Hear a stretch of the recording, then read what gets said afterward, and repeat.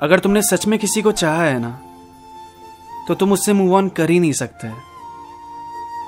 मेरे दिमाग के कोने में आज भी वो कहीं रहती है, और बिछड़ने के बाद तुम्हें बुरी मेमोरीज याद नहीं आती, सिर्फ अच्छी यादें याद रहती हैं।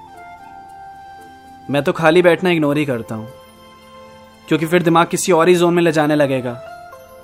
सोचता हूं एक टेक्स्ट कर दूं क्या, फिर झट से दूसरा ख्याल, उससे कहां ही फर्क पड़ेगा। फोटोज डिलीट कर दोगे पर याददाश्त रिमूव नहीं होती। Move on is a myth. याद आना कभी बंद नहीं होती।